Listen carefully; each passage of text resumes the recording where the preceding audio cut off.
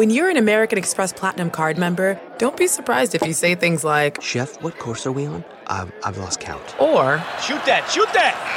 And even, Checkout's not until 4, so... Because the American Express Platinum Card offers access to exclusive reservations at renowned restaurants, elevated experiences at live events, and 4 p.m. late checkout at fine hotels and resorts booked through Amex Travel. That's the powerful backing of American Express. See how to elevate your experiences at americanexpress.com/withAmex. Terms apply. The Angie's List you know and trust is now Angie, and we're so much more than just a list. We still connect you with top local pros and show you ratings and reviews, but now we also let you compare upfront prices on hundreds of projects and book a service instantly. We can even handle the rest of your project from start to finish. So remember, Angie's List is now Angie, and we're here to get your job done right. Get started at Angie.com. That's ANGI, or download the app today. Welcome to the ID10T podcast number 1141. Let's go to the corkboard, the ID10T community corkboard, for the goings-on of the ID10T community, which may be you if you're listening to the podcast. This is from Jack, who writes, "I just want to let you know that I made a thing about 5 years ago, and it's still a thing. I host SciFlix, a free community film screening once a month through the academic year, where we show a feature film, play a Kahoot trivia game for prizes, and have a panel discussion with professional scientists about topics inspired by the films." Ooh, what a great idea. For anyone in the Kansas City area, we can be found at edwardscampus.ku.edu.sciflix, SCIFLIX, and hope to see you there at the next KU Edwards Campus SciFlix. Great job. What a fun idea to have scientists come on and talk about topics inspired by the films. Really cool idea. I wish I had had that when I was in college. Dang it. Back in the 1900s, we didn't have such things. It's great work, Jack. Events at ID10T.com. For anyone else who has a thing they want to share, this episode is Karen David, who is awesome. Karen plays Grace on Fear the Walking Dead. Karen's also been on, was on Once Upon a Time and Gallivant and Barry, and so she has fantastic credits. And we've gotten to be friends through the course of her being on the show, and she did Talking Dead a bunch of times, was just on, actually, posting this podcast almost a week ago, and Karen's just amazing. She's an incredible singer-songwriter and also actress and producer, and she's and so nice, and an interior designer. We have bonded a lot and bond a lot on this podcast over cool wallpapers, and just so fun and funny and great. So it was an absolute pleasure to have her on. The mid-season finale of Fear the Walking Dead is Sunday, December 5th. It'll be taking a break for the holidays and then back next year. So, so catch that if you can. Catch up if you want to watch it as it airs on television, which really is a thing that I feel like an old person when I talk about. You could watch it when it's on, when it airs. What's air?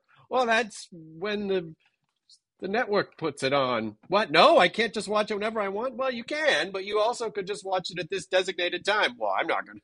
I like to watch things whenever I want. Okay, fine. I'm old. But Fear the Walking Dead is just a really incredible arc this season if you're not watching it. And Karen's really great on the show, too. So watch that December 5th, Sunday. And listen now to the ID10T podcast number 1141. With Karen David as we roll the thing. Initiating ID10T protocol.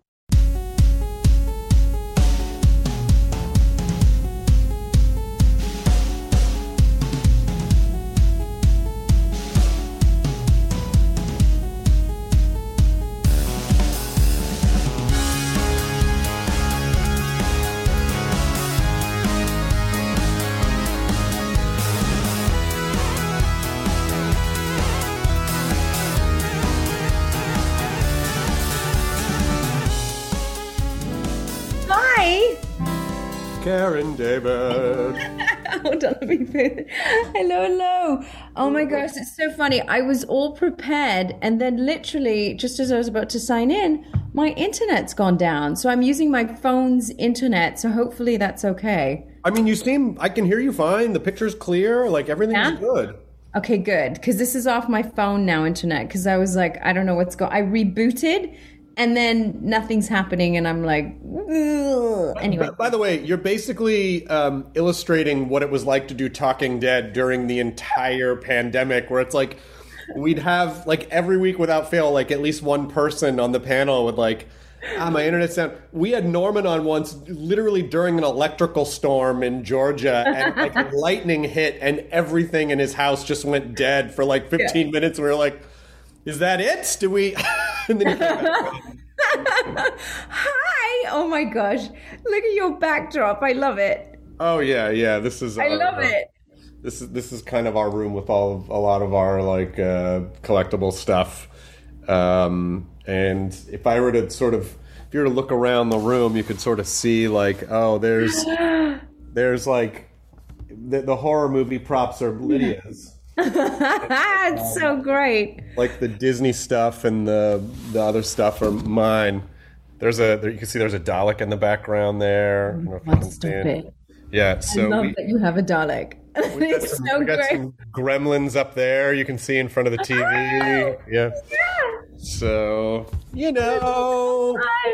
Oh, it's so good to see you, and congrats on impending fatherhood. I mean, I know it's crazy because we realize like, oh my God, she's entering the third trimester. Like we're in the beginning of almost at the end of it. Like she's in February, and that's 3 months.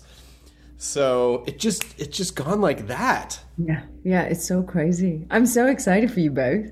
We're very excited too. Like I don't know. It's been really incredible, and also there isn't really much for us to do. Like we didn't really have plans to go like travel, So it's like we feel like we were probably going to be at home, and so this is just the perfect time to like. Now we're just fostering this little person and taking care.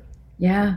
I'm so excited. I'm so excited for you. Thank you. Yeah. I was excited to talk to you because we've never really gotten to talk at length about our shared love of wallpaper and house renovation. I feel like every time you pop up on Talking Dead, there's some new, like that's even a cool wallpaper in your background. There's always some cool wallpaper, and I'm like, shit, I really want to talk about this, but I know we need to talk about Fear the Walking Dead. We need to talk about, like people don't watch Talking Dead to hear us talk about wallpapers, but now we are free to do that. So we can. And it's funny because if I showed you, I have to show you pictures because the house in LA is down to the studs.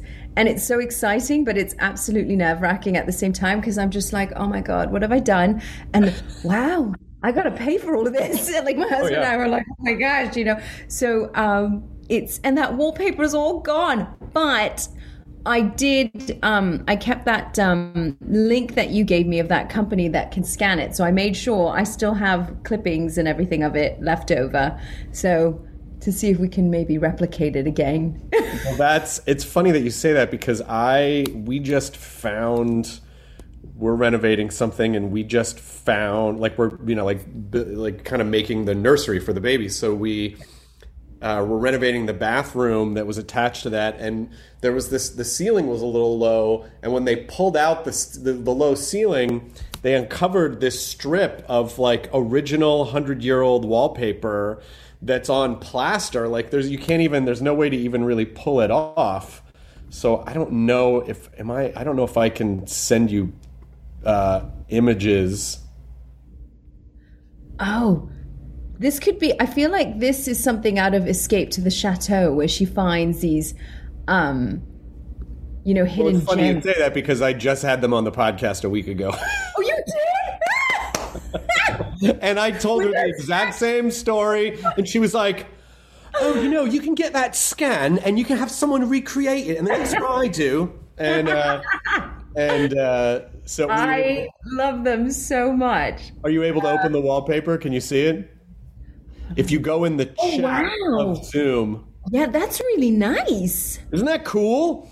That is gorgeous. It's just a strip of it, and it's not in great shape. But I took a lot of close-up photos of it to see if we can scan it and maybe put it back or put it in another room or something, just so that we have some cataloging of, because there's almost no trace of what that original house was, because it had been renovated endlessly over the years. So it's just that is beautiful. That is beautiful. So your house is down to the studs now. Are you restoring it? Are you modernizing? Like, what's your plan? We're sort of modernizing it a bit, because it's 1941. Okay. It's a traditional ranch house, kind of colonial style. I love the house so much because it reminded me of being back home in England, and I could immediately picture planting wisteria the minute that we walked in the front. So I knew it was going to be a very European home, like it had all the bones for it. But, like a lot of the homes that are much older, the closets are very humble and very small. And people were much more organized then, I feel, and had a lot less clutter back then. So the closets are very small, and there's like 2-3 different entrances into the main room, and you don't need that. It's like these little compartmentalized hallways, and it's like, no, we wanted to open it up a bit.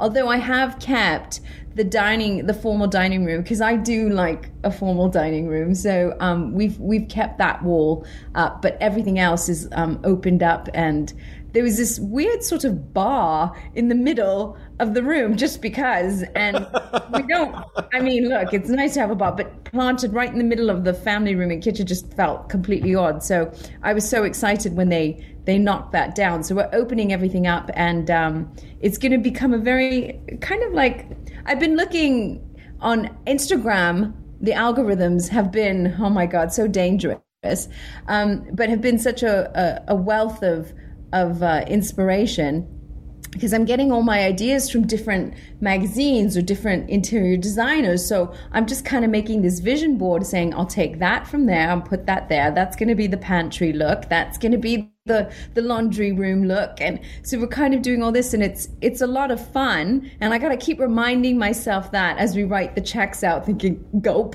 oh my God, how much? Gulp, what? It's but also keep in mind that it's not like it's not money that's going away. It's money that you're investing into the appreciation of the property, and also like it's so like you can half justify it as like an investment expense, but then also I think the other half is like, it's like art. You're investing. It's an artistic expense. It's an artistic creative expense too. So you're creating this piece of art that will not only appreciate and value, but also will dramatically increase the quality of your creative happiness. Every day that you live in it. And that's so important. My mom said that. My mom always told me, right from when I was a struggling, broke drama college graduate, she said, doesn't matter how big or small the place is, it's creating sanctuary. You have to make sure that you're happy at home first. Right. And she said, if you're happy at home first, then everything else just falls into place. And she was so right. So, this is our forever home, kind of. So we're trying to just bring a bit of our influences of, my husband's Swedish, so Scandinavian kind of meets, trying to find a happy medium between Scandinavian and British colonial with my Asian roots too. So it's fun. It's a lot of fun, and it's a passion project. And like you said, you just have to enjoy each process. But I think it's just nerve-wracking when you see it completely naked down to the studs. You're like, oh my gosh.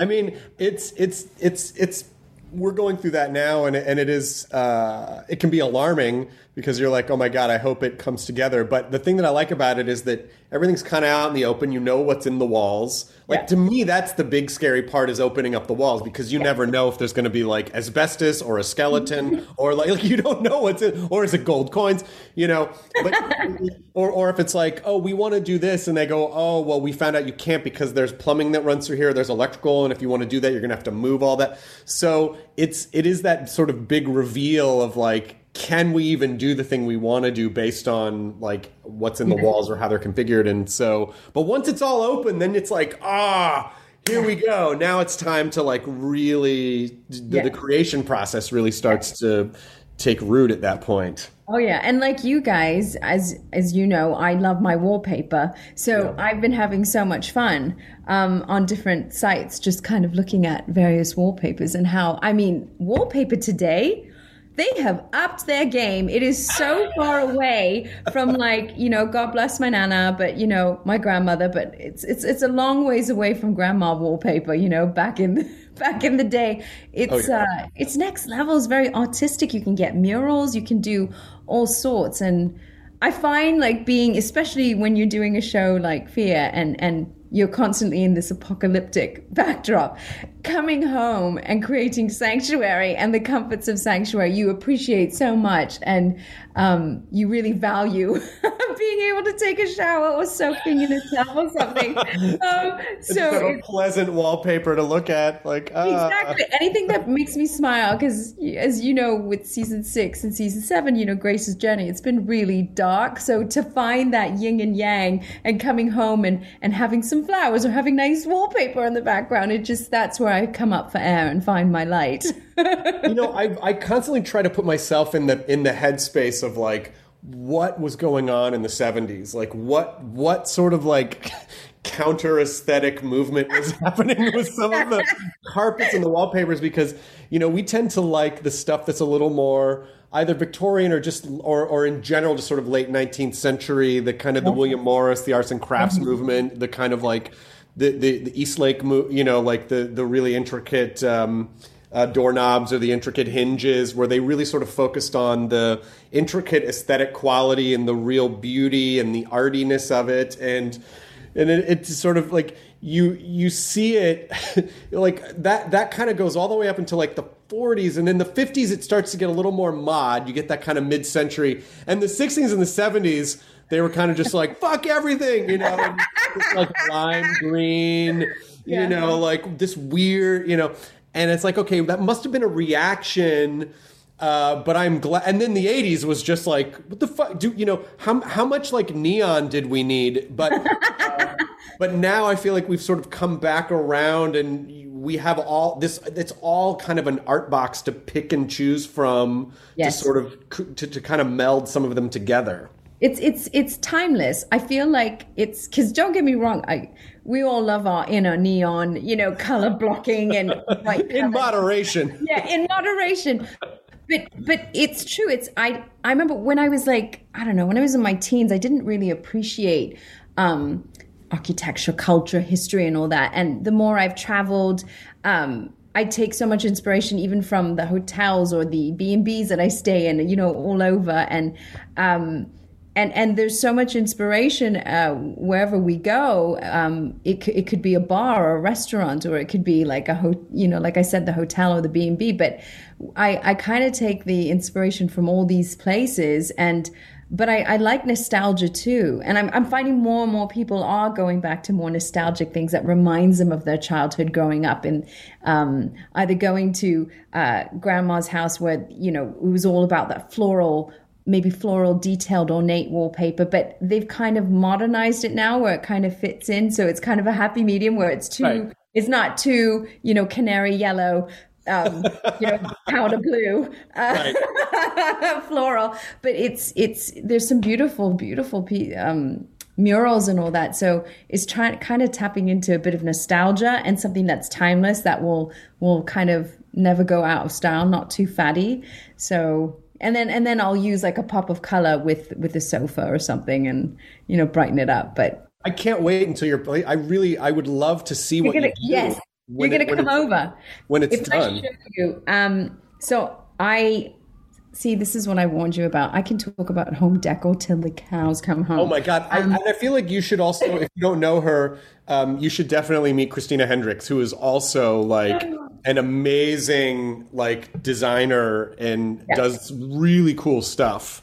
Oh, I just get excited by all that. I just ordered my bathtub because I told my husband how, especially like I said, being in the apocalypse, when you work all crazy hours or wearing those hazmat suits in that fucking awful heat. Okay, I said it. It's miserable. I mean, I'm grateful because I love my job, I love my TV family, but it is fucking awful. And it's just It's still 200 degrees in a hazmat suit when you're in a shooting. hazmat suit. And I told him, I said, love, I am getting my tub. I told him, I said, I'm getting my tub. I don't care what you say. I'm getting my tub. So I ordered a catchpole and rye French bateau nickel tub. Oh, wow. And it is, I'm so excited. I'm trying to find the pictures. I'm so crazy excited about this. And I know it's something that you guys will probably love too, but a tub is everything. So I've got that. And then we got he wanted his La Cornue stove. So we got that. So I can't wait till it all comes in, but you guys have to come over. Oh, I'd love to see it. Like we do like a house exchange where it's like, oh, and we can just, because it's so fun when you do it to take people around and go, oh, and then we did this to tie this into this, Yeah. And for people who aren't into that stuff, they'd be like, why are you fucking showing me this? But if you're into it, you really are like, oh my God, what a cool idea, like what a fun way to kind of express that. Oh my God. I'm so excited. No, you guys will have to come over. Speaking of hotels, I don't know if you've ever seen it, but there's a really stunning hotel in Chicago called that's the Chicago Athletic Association, and it was an old athletic club, like a century plus old athletic club that was converted into a hotel, and they basically wove in all of the athletic club stuff that has that like turn of the century look, and the lobby of that place is like mind-blowing to me, but it's called the Chicago Athletic Association. It's one of the coolest looking hotels I've ever seen or stayed in, and I think you would love it. Okay, I got to make a note of that. Oh, look at that tub. Oh yeah, that's fancy AF as the kids. That's really cool. I mean, it's just like those little sanctuary pieces and sort of remembering that your home. And again, it's not even like you don't even have to spend money to make a ton of money to make your place an expression of of who you are and what you want. But when you really take the time to do it, you're right. Whatever is going on in your day, when you come home, you just sort of feel like, okay, at least, the world may feel chaotic, but at least I feel, peaceful in this little space. Yeah. And it's just down to the little things too. Like I've got my mugs, I'm having my cup of tea. Good vibes only. That makes me happy. I saw your Jabba the Hutt mug and all of that, and Star Wars. I was just like, oh my gosh, that makes me smile so much. It's little things like that. I find it more interesting where now I'm giving myself like an HGTV task where I can like decorate on a budget, Yeah. And I find that much more exciting. I like Flip or Flop. I like Flea Market Flip, all of that where you go thrifting. Mo Collins and we talk endlessly about trying to find some antiques and all of that and refurbish, and it's just fun. It forces you to be more creative, and also like I think people tend to get lazier when they can just throw money at something because it's like just that, and it's like you don't, and the expensive stuff is often really not the best stuff. Like the best stuff has story, and the most interesting things have been around a while, and they've kind of been lived with, and they feel, like when I think about all the stuff that we've collected, almost everything we have is like an antique or came from a secondhand store or, and it's like, we're curating this stuff in time. And then hopefully, like long after we're gone, it'll just sort of fan back out into the world and become like a part of someone else's story, and we'll have passed it down to them. So it's fun when you think about it that way. There's a story behind each piece when you curate like that. And like I'm such I'm an emotional director, emotional sort of in designing mode. I'm very emotional. I wear my heart on my sleeve. So it's like even before we knocked down the walls, before demo day, I literally hugged the walls. I was like talking to the walls in the house saying, I love you. It's not that I don't love you. I do love you. But we're just going to update you a little bit with a little makeover. But I'm sending you good energy. Like it's so important. Like I'm sure when when I was so excited when we went to buy a house hunting, And you just know when you walk into a house, whether it needs a makeover or whatever, you just know if there's good energy. And if there is a good energy circulating in that house, you just know it's the one. And our house, it was that. I literally like had this big cheesy grin on my face and my heart was smiling so much. And I said, well, this feels like home. So I was very teary too when I was hugging the walls. My mom said, yeah, bless the house, thank the house, very Marie Kondo. So I was doing that and I was like, I hope you're strong. I know you're strong. And as if I'm talking to a human, like, everything's going to be okay. There's not going to be any issues. Like all of that, like fingers crossed. And yeah, just kind of having a pep talk with the house before demo day. I think that's really nice because there's one school of thought that says like, oh, you should never let the other agent hear that you love this. It's like, what we mean is that it could be someone's home. I don't, because once they find out like you're attached to it, like it's all over. But I think the opposite, because I think if a house is special, the person who's selling it wants to know that it's going to be loved and cared for if it was special to them in any way.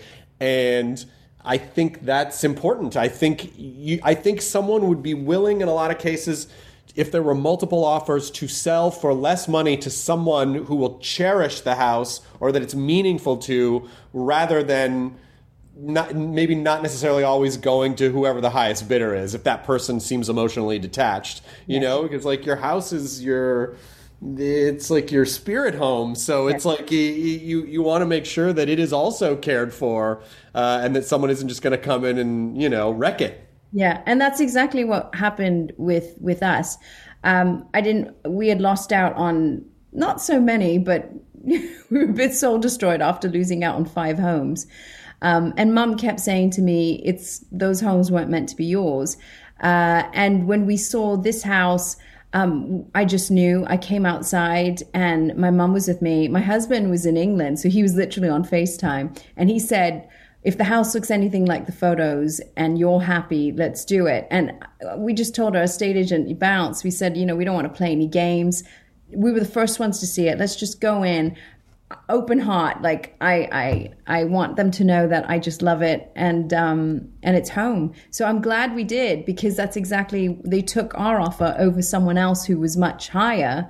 Yeah. But it was so important to them because they'd been living in the house for 25 years that, that love and that legacy that they had created would carry on in the house.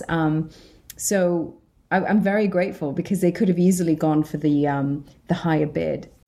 Achieving a gorgeous grin from home isn't a total mystery with Byte Clear aligners. Just don't be surprised if all of your sleuthing friends start asking, what's your secret? Begin by ordering your at-home impression kit today for only $14.95. Byte Clear aligners are doctor-directed and delivered to your door. Treatment costs thousands less than braces. Plus, they offer flexible financing, accept eligible insurance, and you can pay with your HSA FSA. Get 80% off your impression kit when you use code WONDERY at Byte.com. That's BYTE.com. Start your confidence journey today with Byte. Whether you hydrate to live or live to hydrate, Liquid IV quenches your thirst faster than water alone. With 3 times the electrolytes of the leading sports drink, plus 8 vitamins and nutrients for everyday wellness, all in a single sugar-free stick. Liquid IV is perfect for daily use before a workout, when you feel run down, after a long night out, or on long flights. Basically, anytime you need a pick-me-up. However you hydrate. Grab your Liquid IV Hydration Multiplier sugar-free in bulk nationwide at Costco, or get 20% off your first order when you go to liquidiv.com and use code WONDERY at checkout. That's 20% off your first order when you shop Better Hydration today, using promo code WONDERY at liquidiv.com. Well, I would tell people sometimes, like, hey, if there's a house that you love, write the owner a letter and tell them what it means to you, so that they understand, and even just the act of putting pen to paper now at all is unbelievable. Like most people, it means so much. I feel like I've forgotten how to handwrite, but it is meaningful, and it does say to them like, oh, they took the time to express in this very antiquated way of using a pen and paper, that the house is meaningful to them. And that really does make a difference. That really will make a difference. It did. I wrote a letter because I kind of put myself in their shoes. Well, if someone was buying my house, who would I want to go for and choose? And I know a letter would go a long way. So told them all about us, and it worked. It really worked. Our estate agent said he was going to use that as a template for the rest of his diets, to pull at the heartstrings and all of that. But that's another thing. I'm digressing a little, but the art of letter writing, that again, nostalgic and something that you appreciate so much.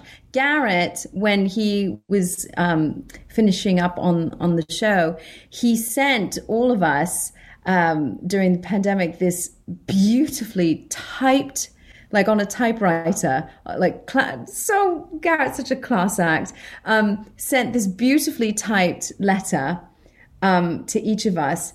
And I, because we weren't expecting it, I literally bawled my eyes out because I can't remember the last time that I received, like you said, whether it's handwritten or on a typewriter, the nostalgia of it. And it was so meaningful and just meant so much. And I told him, I said, well, I'm going to frame this. I said, this is so lovely. It's such a beautiful letter. I have to frame it. But it's those little things in life that truly bring joy and that, just makes you smile and gives you life, gives you energy. God, it's so easy to forget to do that. So it's so easy to forget that you can do that stuff sometimes because we're just moving so fast, and it's like it's so convenient to just like send someone a text, "Okay, see ya," or letter, "Hey, miss you," Yeah. And but to realize like, oh yeah, you actually can just take a little bit of time. That even now more than ever, that means a lot because everyone really kind of collectively understands that we're all just so consumed with busyness all the time and whatever, and trying to stay afloat that, to really just hit the brakes and just take the time to, it's a really big deal. And again, it sort of strengthens those, like so many of our relationships became digital, like they became these sort of two-dimensional relationships in the last like year and a half. And I feel like we have to make the concerted effort to get back to IRL, like interactions and expressions. And it's like, it is a little bit of a muscle that I think that we forgot. I can tell you how many times we've hung out with people and they just go, "I'm so sorry. I feel I have to remember how to do this." And it's like, it's totally fine. Like we're all in the same boat, of course, like no worries. I know. I think the first person I hugged after being initially in quarantine and all that, like we're just staying at home on lockdown, was Lenny, and it was when we were filming this back in season 6 when Grace meets up with Morgan finally, and she gives him a hug, and when they said cut, I told Lenny, I said, can you just let's just stay here for a second longer. You're the first person I'm hugging other than my husband and my dog, and this is really lovely. And it's like you said, those little things that just mean so much. All of a sudden, just to be able to hug someone, mask and all, whatever, it was just so lovely. But it did make me focus my energies on those subtle things. So as soon as like Garrett sent me that letter, I said, well, I have to write a letter back. And then I said, well, do I text him and tell him I'm writing a letter back? And I'm like, no, back in the day, you didn't. You just got the pen and you got your nice stationery out.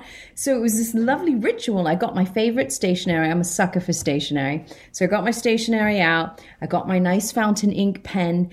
And then I wrote, and I was horrified by my chicken scratch handwriting because like you got to practice that. Yeah, I forgot that too. That's the muscle, trying to move that. And I then sealed it, but I used my thing, and I'm curious to know what your thing is. My thing is that I get those wax stamps with my initials and the seals. Oh, that's cool. And I love it. And I light it up and I let the wax drip and then I seal it. And I thought, okay, that feels really nice, that ritual.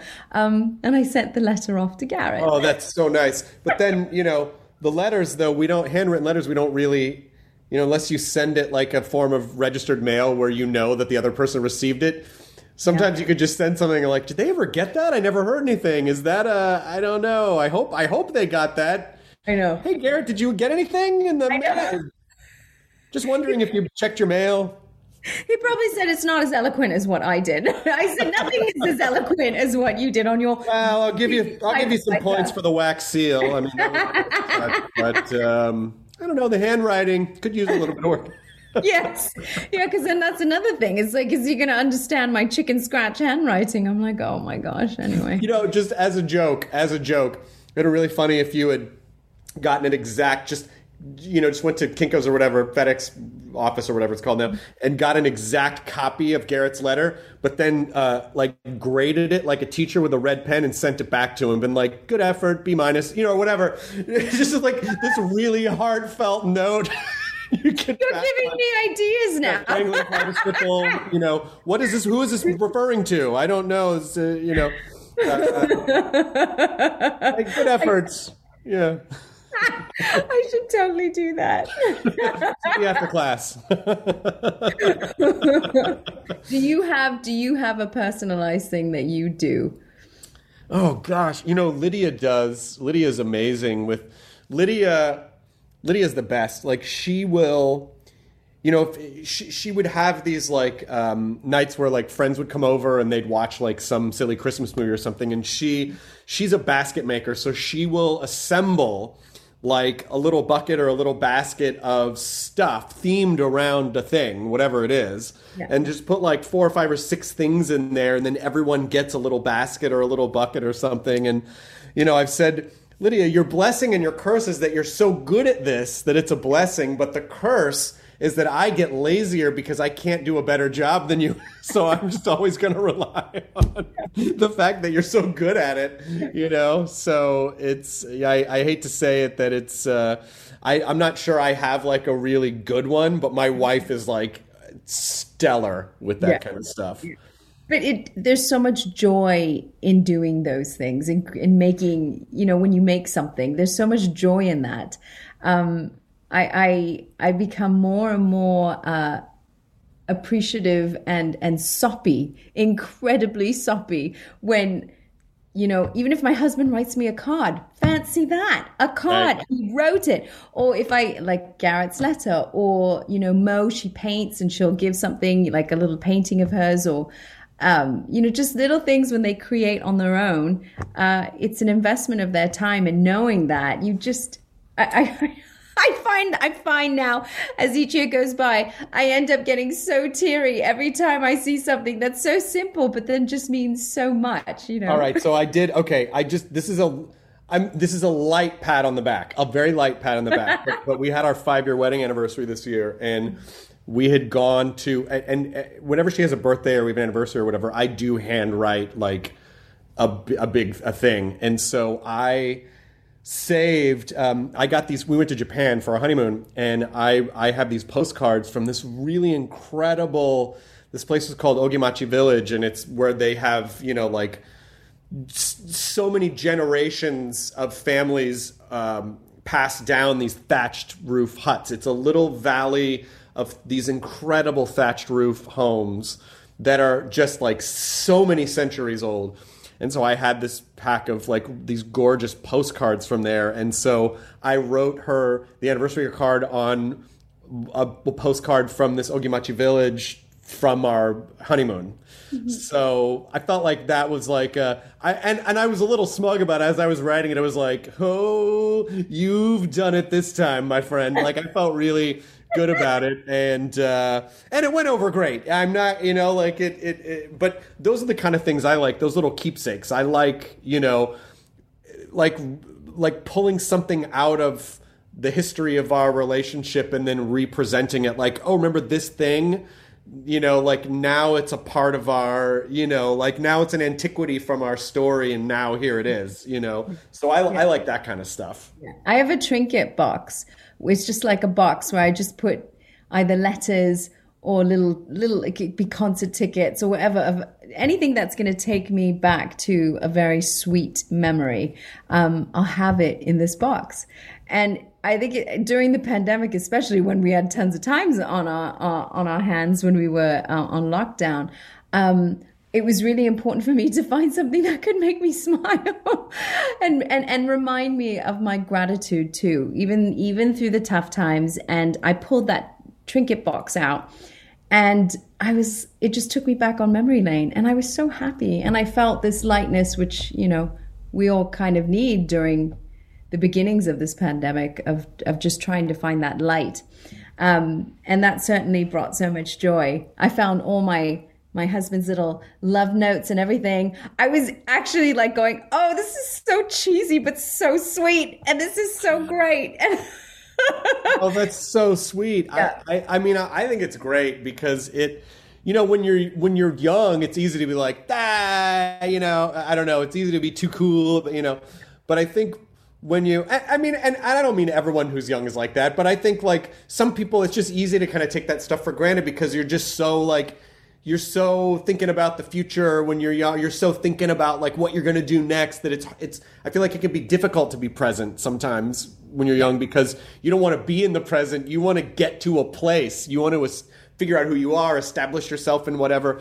And so, but then if you start to get a little older, you're like, but we could just slow down. So those moments, I don't know. I had this idea. I think it's probably okay to talk about it on the podcast because I don't know if Lydia will catch wind of it, but. I thought it might be kind of interesting, and maybe I should do this for the baby, or maybe I should do this for both of them, is like maybe at the start of the new year or start on our birthday, get a journal, and then just every day like write one thing that it's like, oh, here's something that I was really grateful for, you know, this that involved you on this day. Oh, you know, you said this thing that was that I really liked, or you did this, or we had this dinner, or this happened, and then you don't tell them, and then you present it to them a year later, so they have an entire year. And then, you know, if that person's just kind of having a weird day, they can just kind of go through and just see nothing but like just an outpouring, like a calendar year of love. Yeah, that's brownie points for you. That's a brilliant idea. Well, I haven't done it yet. I don't get any points yet. This is just I don't want to take the points yet for just saying that I might do it, but that's something that I was thinking might be kind of cool. That would be so wonderful, especially when your baby is growing up and they look back, then they have this momentum. It's things like that matter most. I have this, you know, they have these 5-year journals, and I get it thinking, oh yeah, I'm going to do this. But what was really good about this 5-year journal was that you only write a few lines, like you said. Yeah. And even though I haven't, like some years I've skipped or what, I go back to it because I do write in it from time to time. And then on that day, 2 years ago, I wrote something and I'm like, oh, wow. Oh, yeah, that's great. You know, I remember that. And it's like, it's what you said. It's, we get so busy that we forget. And it's something, practicing being present is something I've had to do every day a lot. I mean, certainly in my 20s, I didn't really think about it. I remember my parents gave me Eckhart Tolle's book, The Power of Now. Right. And I was like, I don't know, 22, 23 when I got it. And I didn't understand it. It was all crap. I was like, oh, what the fuck is this? You know, I was just like, this is all like, you know, juju, wah, wah. I was like, no. And then I read the book again when I was 30. It's funny when you turn 30 because it's kind of like you're having a pre-midlife crisis, because when you turn 30, you're like, shit, I'm not where I thought I would be. I totally thought I would be like so much further down the road, and I'm not. But the beauty in that is that A, it's humbling.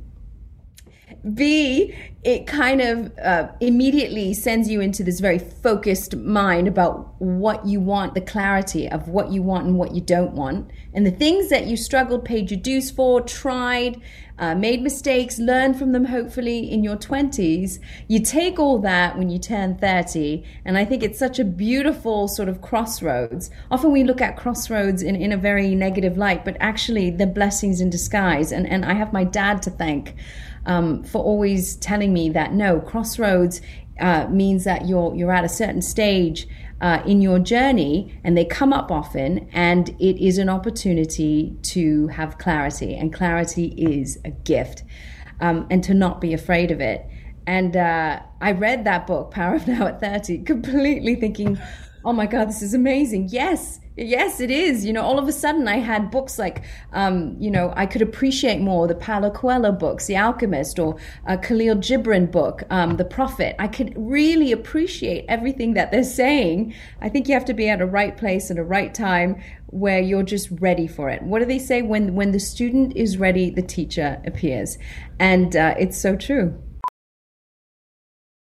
VR training platforms, like the one developed by Fundamental VR and Orbis International, are helping surgeons train over and over before operating on real patients. As you practice each skill, the muscle memory starts to develop. Learn more at meta.com/metaverseimpact. Say hello to a new era of mental health care. Cerebral is here to help you achieve your mental wellness goals with professional therapy and medication management support 100% online. You'll experience the all-new Cerebral Way, an innovative approach to mental wellness designed around you. You'll get a personalized treatment plan from a therapist, prescriber, or both in a safe and judgment-free space. Your Cerebral therapist or prescriber will outline a customized plan with clear milestones along the way, so you can get to feeling your best. With Cerebral, you're not alone in your mental health journey. We're here to empower you to live a fulfilling life. So take that first step towards a brighter future and sign up today at Cerebral.com/podcast and use code WONDERY to get 15% off your first month. Offer only valid on monthly plans. Other exclusions may apply. Offer ends July 31st, 2024. See site for details. Well, yeah, and I think, and again, this is not... I mean, I don't mean to make a blanket statement about everyone who's like 22 years old, but at least speaking for myself and my friends when I was 22, it's like, I think, you're just, you kind of are like at least in your own perception, just sort of like a time millionaire where it just feels like, oh, it's endless, And then as you start to get older, you're like, oh, yeah, God, I had millions of time dollars in here before, and now I have 1 million. It's still a lot. And then another 10 years, you're like, God, I have like $750,000 time dollar. It's like you're just watching your bank account. And the more that happens, you're like, fuck, I really better start appreciating this because I can see that it's depleting. Like you feel yourself getting time poorer.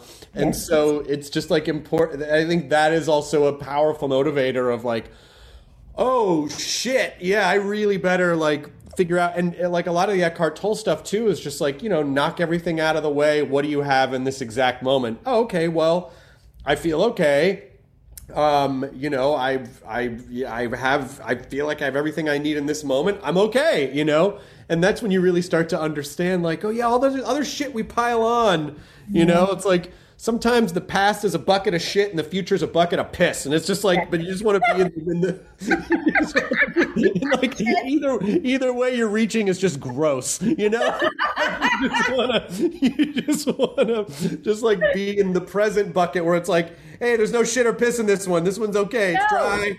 And I think I'm just going to appreciate this for a second. Even just that is helpful. I'm not going to be able to look at a bucket now in the same way without thinking about you. It's like when I look, if I go down an escalator now at the shopping mall, again, all I think about is, oh, Walkers would be brilliant right about now to come up here. Oh my God, that's already happening. Wherever you go, it's like, okay, yeah, I could break that off. I could stab that zombie in the face. That's all it is now. If I see vast land, greenery, trees, a beautiful backdrop, I think, wow, this would be a great location to shoot here for, an episode on Fear or something. It's so funny how that all changes. Dig a moat here, then you could just like, they couldn't cross there, and then you put up a spiky thing there and catch them as they were. Yeah, I know. And even still, I don't feel like I would do that great in an apocalypse. Even as much as I've. Heck no! I wave my white flag right away. No, I just couldn't do it. So this past weekend, when 702 aired, one of the fans asked on my Instagram takeover of the Fear account, they said, how would you as Karen fare in the apocalypse? And I said, no, Karen wouldn't do well at all, would be waving that white flag.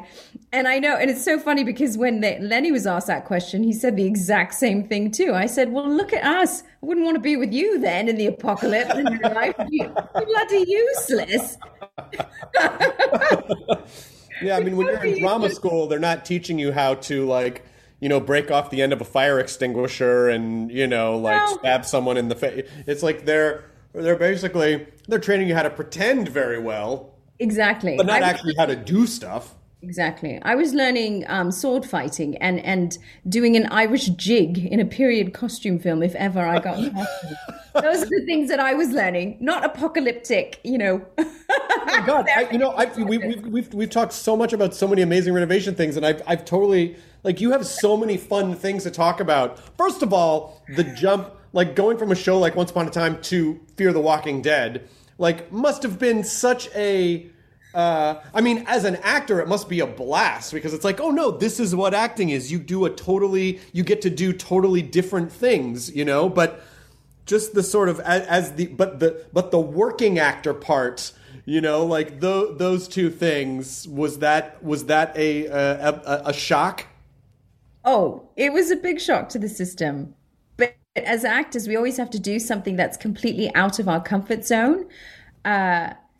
You know, I had done Gallivant, and that was Dan Fogelman's sort of medieval comedy musical with Alan Menken. And to go from that, and I was playing a very feisty princess in that, but I love the whole genre, poking fun at the whole fairy tale genre. So to go from that kind of sort of Princess Bride meets Men in Tights, Monty Python-esque type of thing, comedy, to then, you know, Once Upon a Time, there was this pressure to play this iconic childhood character that we all grew up with, and everyone has their own idea of what Jasmine should and shouldn't be. So it was really important for me to find that balance where I could be proud of a character like Jasmine, portraying her in today's day and age, sort of making her a bit more accessible, and humanizing her, which is what I loved about Once Upon a Time, is placing these Disney iconic characters in everyday situations. So that was really fun. But then I knew after that, I wanted to show that I could do more than being sort of from a comedy feisty princess to a Disney iconic character. It was really important for me to really do something completely unexpected and opposite. I don't think anyone was expecting me to go. I think someone actually on my Twitter, someone had posted, what was it? You know, how they were doing and how they're doing now. And they showed a picture of me in like full on regal tiara, beautifully hair, you know, curled hair and my princess gown and everything from Gallivant and Once Upon a Time. And then straight to Grace.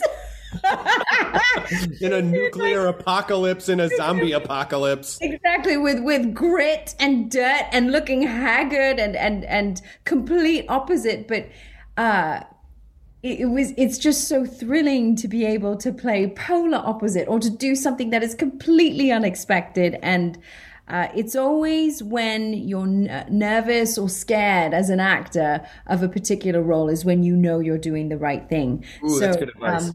You know, so that's when I knew that I'm exactly where I should be. And it was so lovely to see Ian, our showrunner, Ian Goldberg, at my meeting for Fear. I hadn't put two and two together, silly me, that it was the same Ian Goldberg from Once Upon a Time who was in the writer's room there. So when I saw his face, I was so surprised. I was like, Ian? Said, of course you knew. I was like, yeah. How did I not put Ian Goldberg with that Ian Goldberg? You know, because people in different settings, you're so used to seeing someone in one setting and then they're in another setting, and then you have that moment where you're like, did my brain break? I don't understand what's happening. It's like, oh no, he just works on this show now. Yes, and as a showrunner too, and so And then immediately the first thing he said was, yeah, sorry, there's no magic carpets or tiaras here in this one. I was like, okay. Oh, that would make it so much easier. Oh, God, that would make it so much easier. Can you imagine? So we had a bit of a laugh and just had a catch up. And then I'll never forget that day. He was telling me about Grace's storyline, and then that I would be spending a lot of time with Lenny. And I'd been such a huge fan of Lenny's from before back home in England. And I was just so excited. And I was scared, shaking. In fact, I think, in season 5, there was the first day on set when I'm holding a gun to Morgan saying, take off your clothes. I was like, you got to decontaminate. You're like, take off your clothes. But I was so excited and nervous, meeting Lenny and Alicia for the first time, because I know how big they are in this universe, and how such a big indelible mark they have made so far and continue to make in this universe. So I was really nervous, first day of school nerves. But there was one in particular, the shopping mall episode, 210 words per minute, when we were shooting that scene where Morgan gets back in the truck and he leaves Grace. And I don't know why, I have these weird moments where it just kind of kicks in my brain wanders, and I'm like, oh my God, you're doing this great scene with Lenny James, like with Lenny James. And then my knees, thank God I was wearing trousers, my knees started shaking a little. Oh, that's really nice though, because it just shows that you care about what you're doing, like that's really nice. Because sometimes, when you're working with such brilliant actors in this cast, sometimes I forget that I'm in the scene. So and I have dialogue with them. So I'll be watching them as if I'm watching a TV screen, and I'm like, oh shit, that's my line. Oops, I'm supposed to say something. It's only because I'm in complete awe of them. And I'm like, wow, you're so good. Okay, I should act. It's really funny if you're like, oh my God, this fucking guy's talking back to me. I'm watching this show. And then, we're shooting. I'm sorry. And then I forget. I'm like, oops, sorry. But and Lenny's used to all that sometimes, but I'm like, oh sorry, I was watching you. Sorry, I'll act. You were doing such a great job, I gotta say. It was so good. Yeah. And he's a fellow Brit, and we're both talking in American accents. And Lenny's really good because he sticks to his American accent throughout the whole day. But I will have slip-ups where they'll say action, and all of a sudden I'll forget, and I'll just talk to Lenny as if I'm talking to Lenny, and he'll look at me saying, pretty sure Grace doesn't have a British accent. And I'm like, oh yeah, sorry, can I do that again? Surprise reveal. Yeah. But I'm just so grateful for the experiences that I've had as an actor, on this journey, playing different characters. And I always get asked, oh, what's your favorite role? But you can't, because they're like your babies. Each character has got something different journey-wise than the other. And there's something that you love and maybe not love so much, but it just makes that each experience so wholly unique. So, and Grace has certainly kept me on my toes. And for me, it was just so important.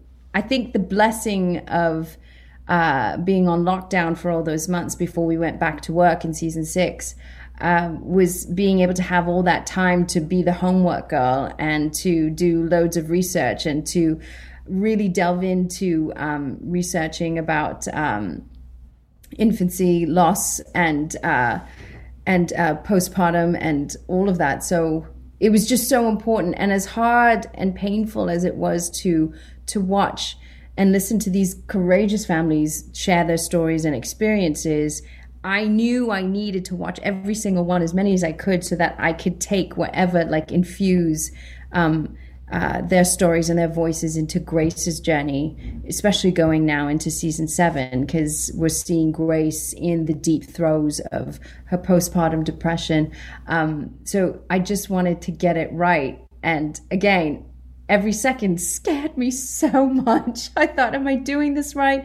Am I conveying what she's going through? But when you're surrounded by such an incredibly supportive crew, that just give you constant love and support from behind the lens, and then having Mikey, our director, Michael Satrazemis, directing, it's just, I couldn't have hoped for a more loving and supportive family, which allows myself, to feel comfortable in a safe space to kind of delve into those dark places that I need to go for grace, and then be able to come up for air in between and have a laugh and a giggle when they say cut. So, but I also think that's where the theater training is really key, because it teaches you, if you just film and television doesn't always condition people to think of everything as an ensemble, but like as a big group effort, because I think, it can be easy, I would imagine, to just think about your scene or close-ups, or, sometimes you're interacting with other people, but when your background's in the theater and it's like you take on all these different roles and everyone kind of works together to make, and I'm not saying one's necessarily better than the other, but I'm just saying in these types of moments, I always wonder, how does an actor know when they've done it right or not? And you just said, it's the collaboration. It's it's having people that you trust who know, there's sort of the safety net, and they're saying, hey, you got it, or maybe you could try this, and you trust that they're just there to support you and help you get to the, closer to the truth of whatever the situation is. Yes. It takes a village. It takes a village. Everyone plays their part. And I do love our TV family so much. I'm so appreciative of what they do, because I see it day in and day out. We all do, of how hard they work. And they're there to make us look our best. And they're there to cheer us on. So I was in a happy place, if that makes sense. I was in a safe space.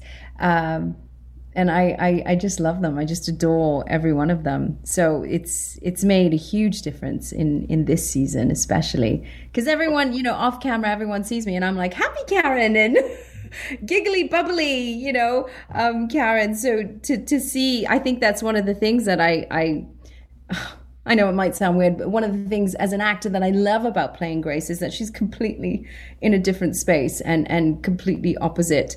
She's more methodical, factual, and certainly before she opened her heart to Morgan and the rest of the group, she wasn't guided by her emotions as much. And I'm completely different. And there's nothing wrong with that. I've learned so much from Grace. There's a lot to learn from her, but I'm very much all about wearing my heart on my sleeve and being an open book and open heart and all of that. So I'm totally guided by my emotions and my heart. So I've learned a lot from her, and playing her has definitely kept me quite humble.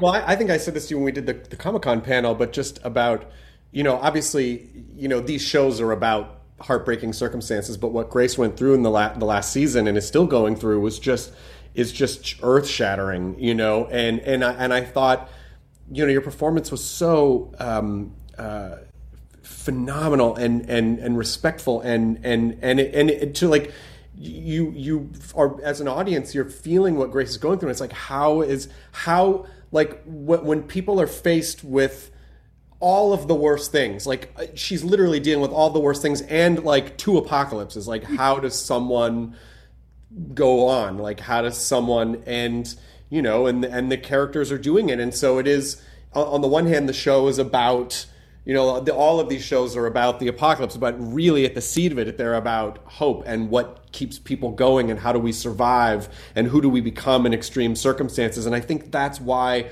this universe resonates with people so much, because it's, I think everyone has some sort of projection of what their apocalypse is or what they're going through. And it's how do we survive? And so the show is about survival and just finding that nugget of anything to keep you going one more day.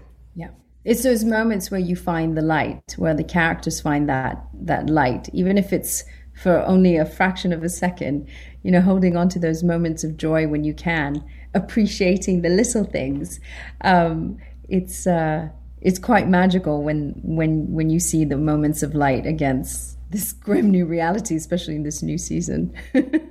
I know I'm about to run out of time with you because I believe you have there's something else that you have to jump to, or at least that's what it's good. I can leave. I have to leave here by 4:00 to go pick up hubby from the airport. So that's nice. Yeah. Oh, this is so nice because I'm talking with you guys and then I get to go get him.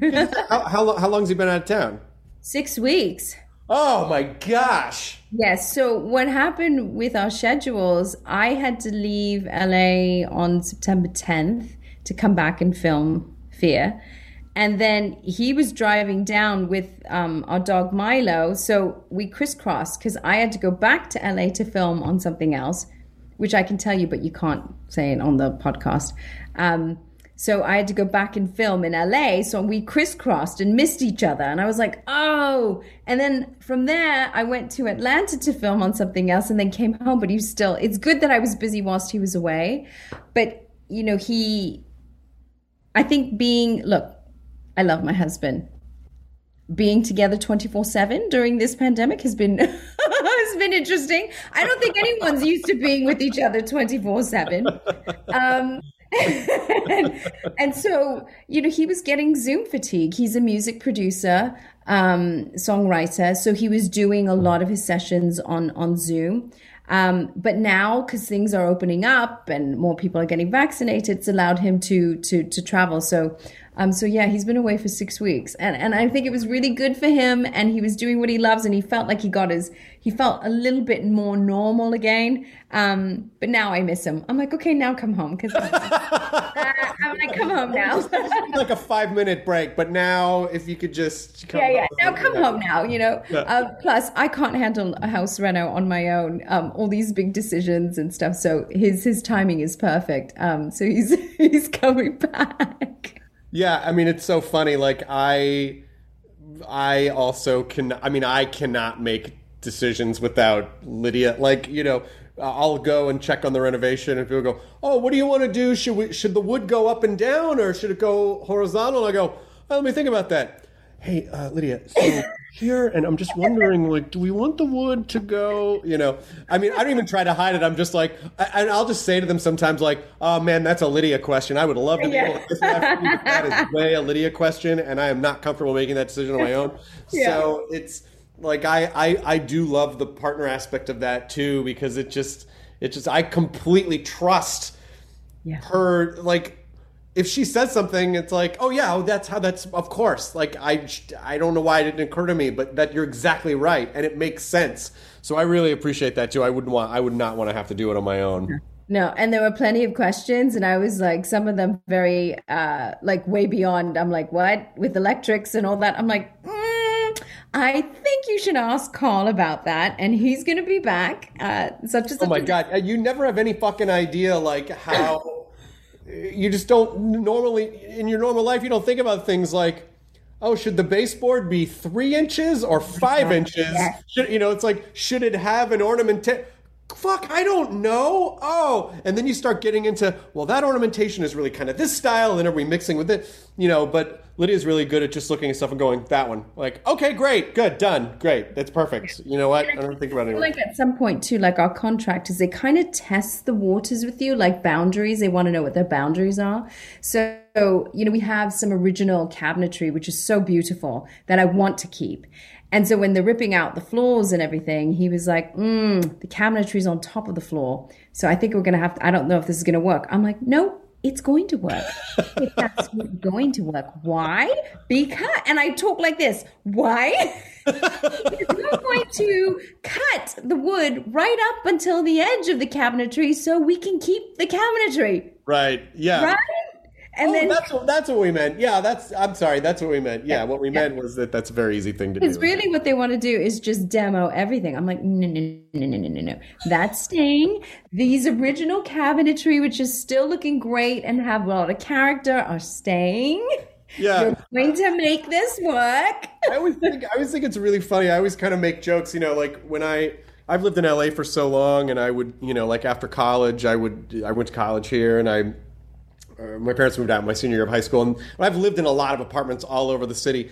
And the one sort of consistent thing is like when you move into an apartment, it's like, who painted over the fucking outlets? Like, or like someone just decided like, I mean, I could pull the cover off, or I could just paint around this little rectangle, but you know what? Fuck these people. And they just lather. It's like, you can't use this outlet. Like the whole outlet's ruined because someone just thought, I'll just drag a paintbrush over this. Fuck these people. And I think sometimes it just boils down to like, they just didn't want to take the extra minute or two. I mean, I don't know if it's more complicated than that, but in that case, it sounds like they knew they could cut up around the thing, but it was just a little extra time and they didn't want to do it. It's like, let's just take the extra time to save the old cabinetry.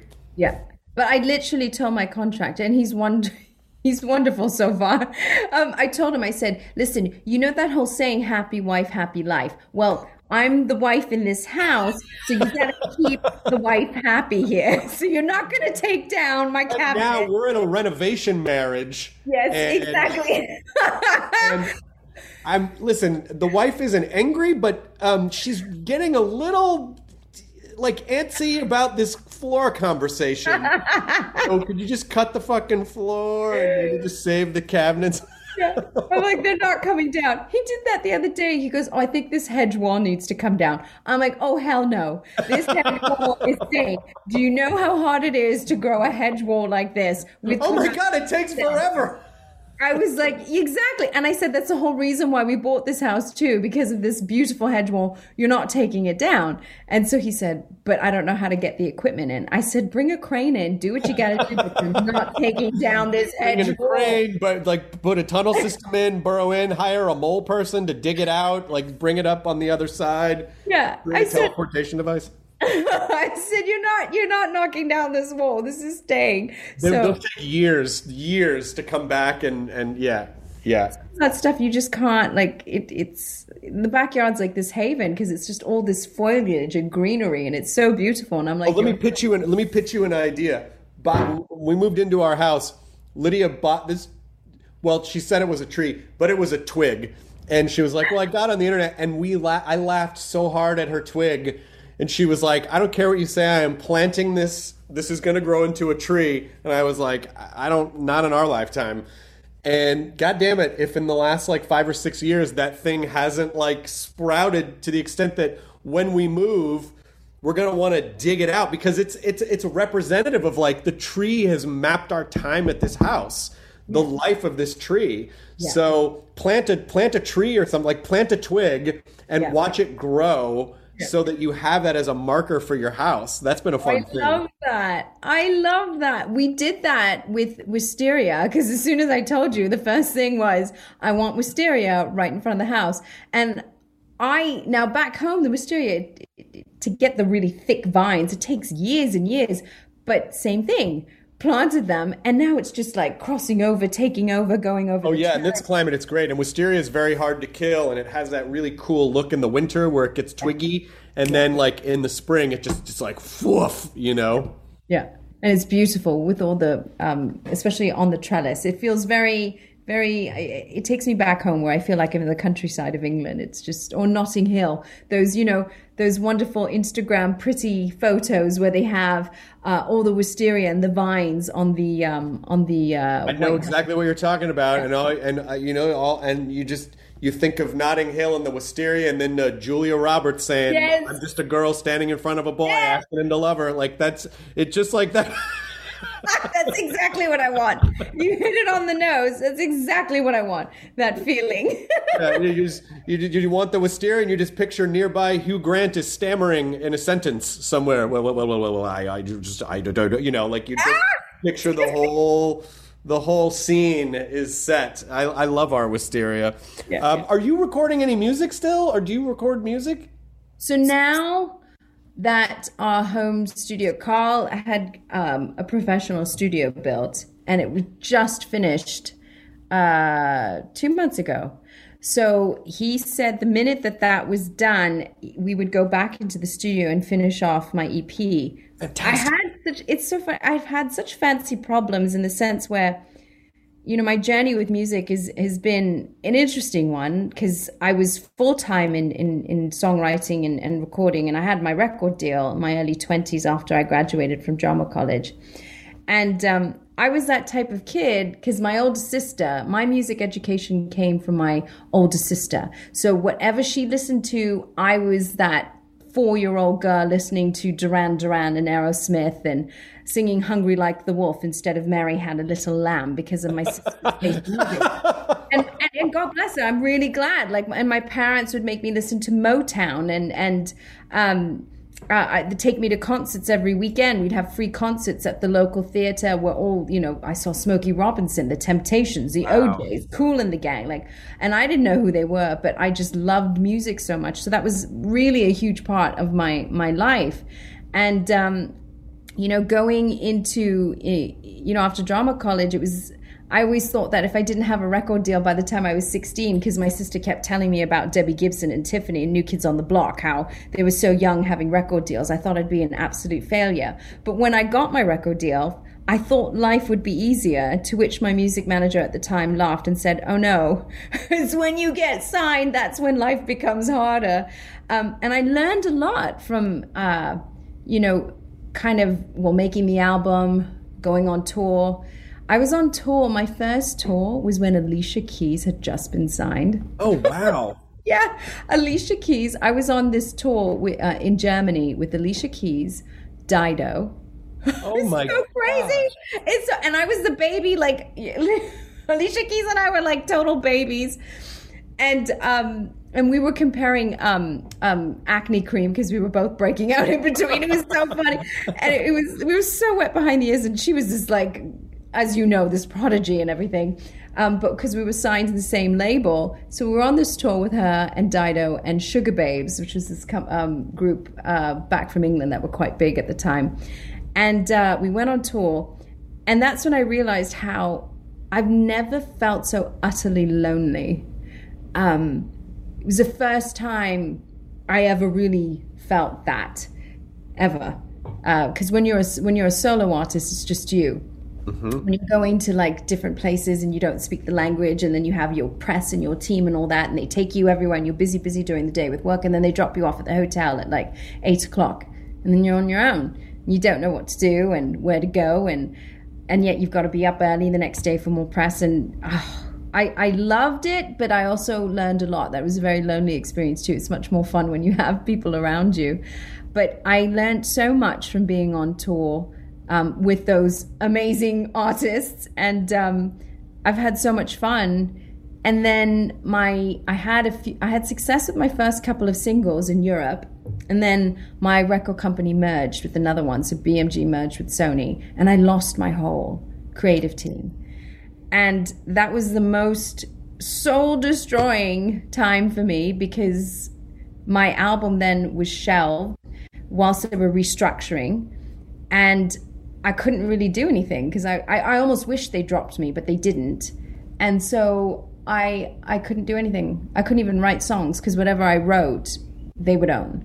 Right. So it's funny how life kind of throws these whammies at you, which my dad then told me are crossroads. The crossroads. Yeah, it's crossroads.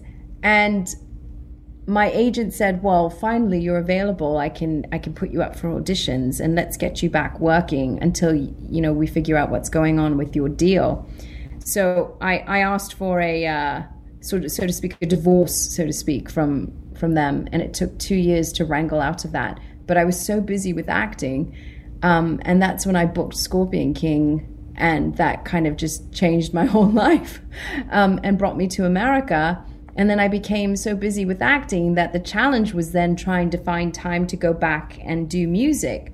Right. So I was releasing EPs for quite some time, up until 2013. And as soon as I booked Gallivant, it's just been so, thankfully, I'm so grateful. It's been so busy. So now I've been in the studio in between, especially during the pandemic, having this gift of time.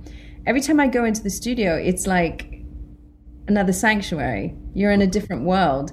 You're in this creative space, and it just felt so good to be back in those old shoes again. And it was really highlighted to me, especially during filming and singing with Ruben on the show, that I just missed it so much. And so I was writing and doing songs. So now I've recorded half of it, and we're going to finish it up now. Oh, that's fantastic. Congratulations. Yes. Thank you. So I would love to send you a copy, and you must tell me what you think. I would love to hear it. That would be amazing. Yeah. We're kind of going on a bossa nova pop feel. So I'm excited. And it's getting those muscles out again, and oiling the muscles again, and it just feels good. Music will always be a part of my life, and I don't have any regrets. I mean, you kind of look back, as Steve Jobs says, and you connect the dots, and then it all kind of makes sense to where it's brought me to now. And I wouldn't change it for the world. And I don't want that to sound so cliche, but honestly, I wouldn't change it for the world. And I am where I'm supposed to be, and I'm excited about what's to come. And I think you get better as you get older about embracing the unknown and just letting go and just absolutely trusting that, yeah, everything will fall into place the way it should be. That is a beautiful, I mean, I would say you stuck the landing on the podcast. That was such a perfect way to kind of wrap it all up. Just perfect. And also, by the way, for some reason in my head, I am hearing the lyrics of Mary Had a Little Lamb to Duran Duran's Hungry Like the Wolf. Mary had a little lamb. I don't know why.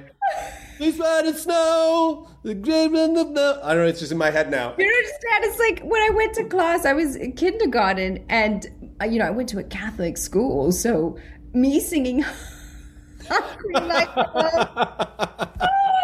I'm on a hunt, I'm after you. I was like, oh, my parents got the phone call. They're like, we need to talk. Your daughter. Why is Karen singing new wave hits? She should be singing praises to the Lord in a Catholic style. Oh my gosh, it was so funny because I didn't know when Mary had Little Lamb, I was all Humpty Dumpty. I was like, what? I don't know the lyrics to this. I would then go singing Hungry Like the Wolf or Aerosmith and everything that my sister was listening to. It was the funniest thing.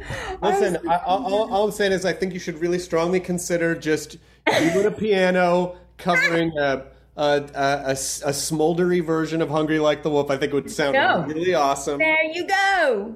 That's those old new wave songs, like when someone, it's like, people do that with Tears for Fears songs all the time. It's like when you really lift out, when you sort of like de-new wave them a little bit, you really see like what beautiful, what really haunting melodies they really have. So I feel like there's something there that you could knock so far out of the park.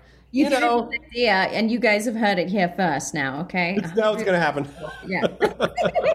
Thank you so much, Karen. It's so good to see you. Oh, it's so good to see you. The end. ID10T scanning complete. Enjoy your burrito.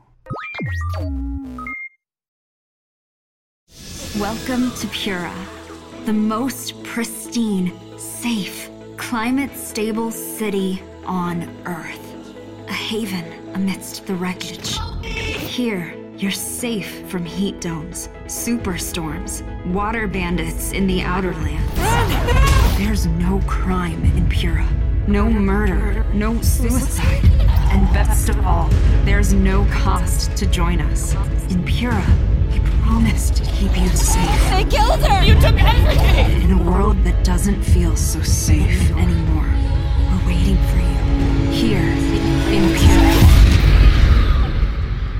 The Last City is a new scripted audio drama from Wondery. Enjoy The Last City on the Wondery app or wherever you get your podcasts. You can binge all episodes of The Last City right now, ad-free on Wondery Plus. Get started with your free trial at Wondery.com/plus.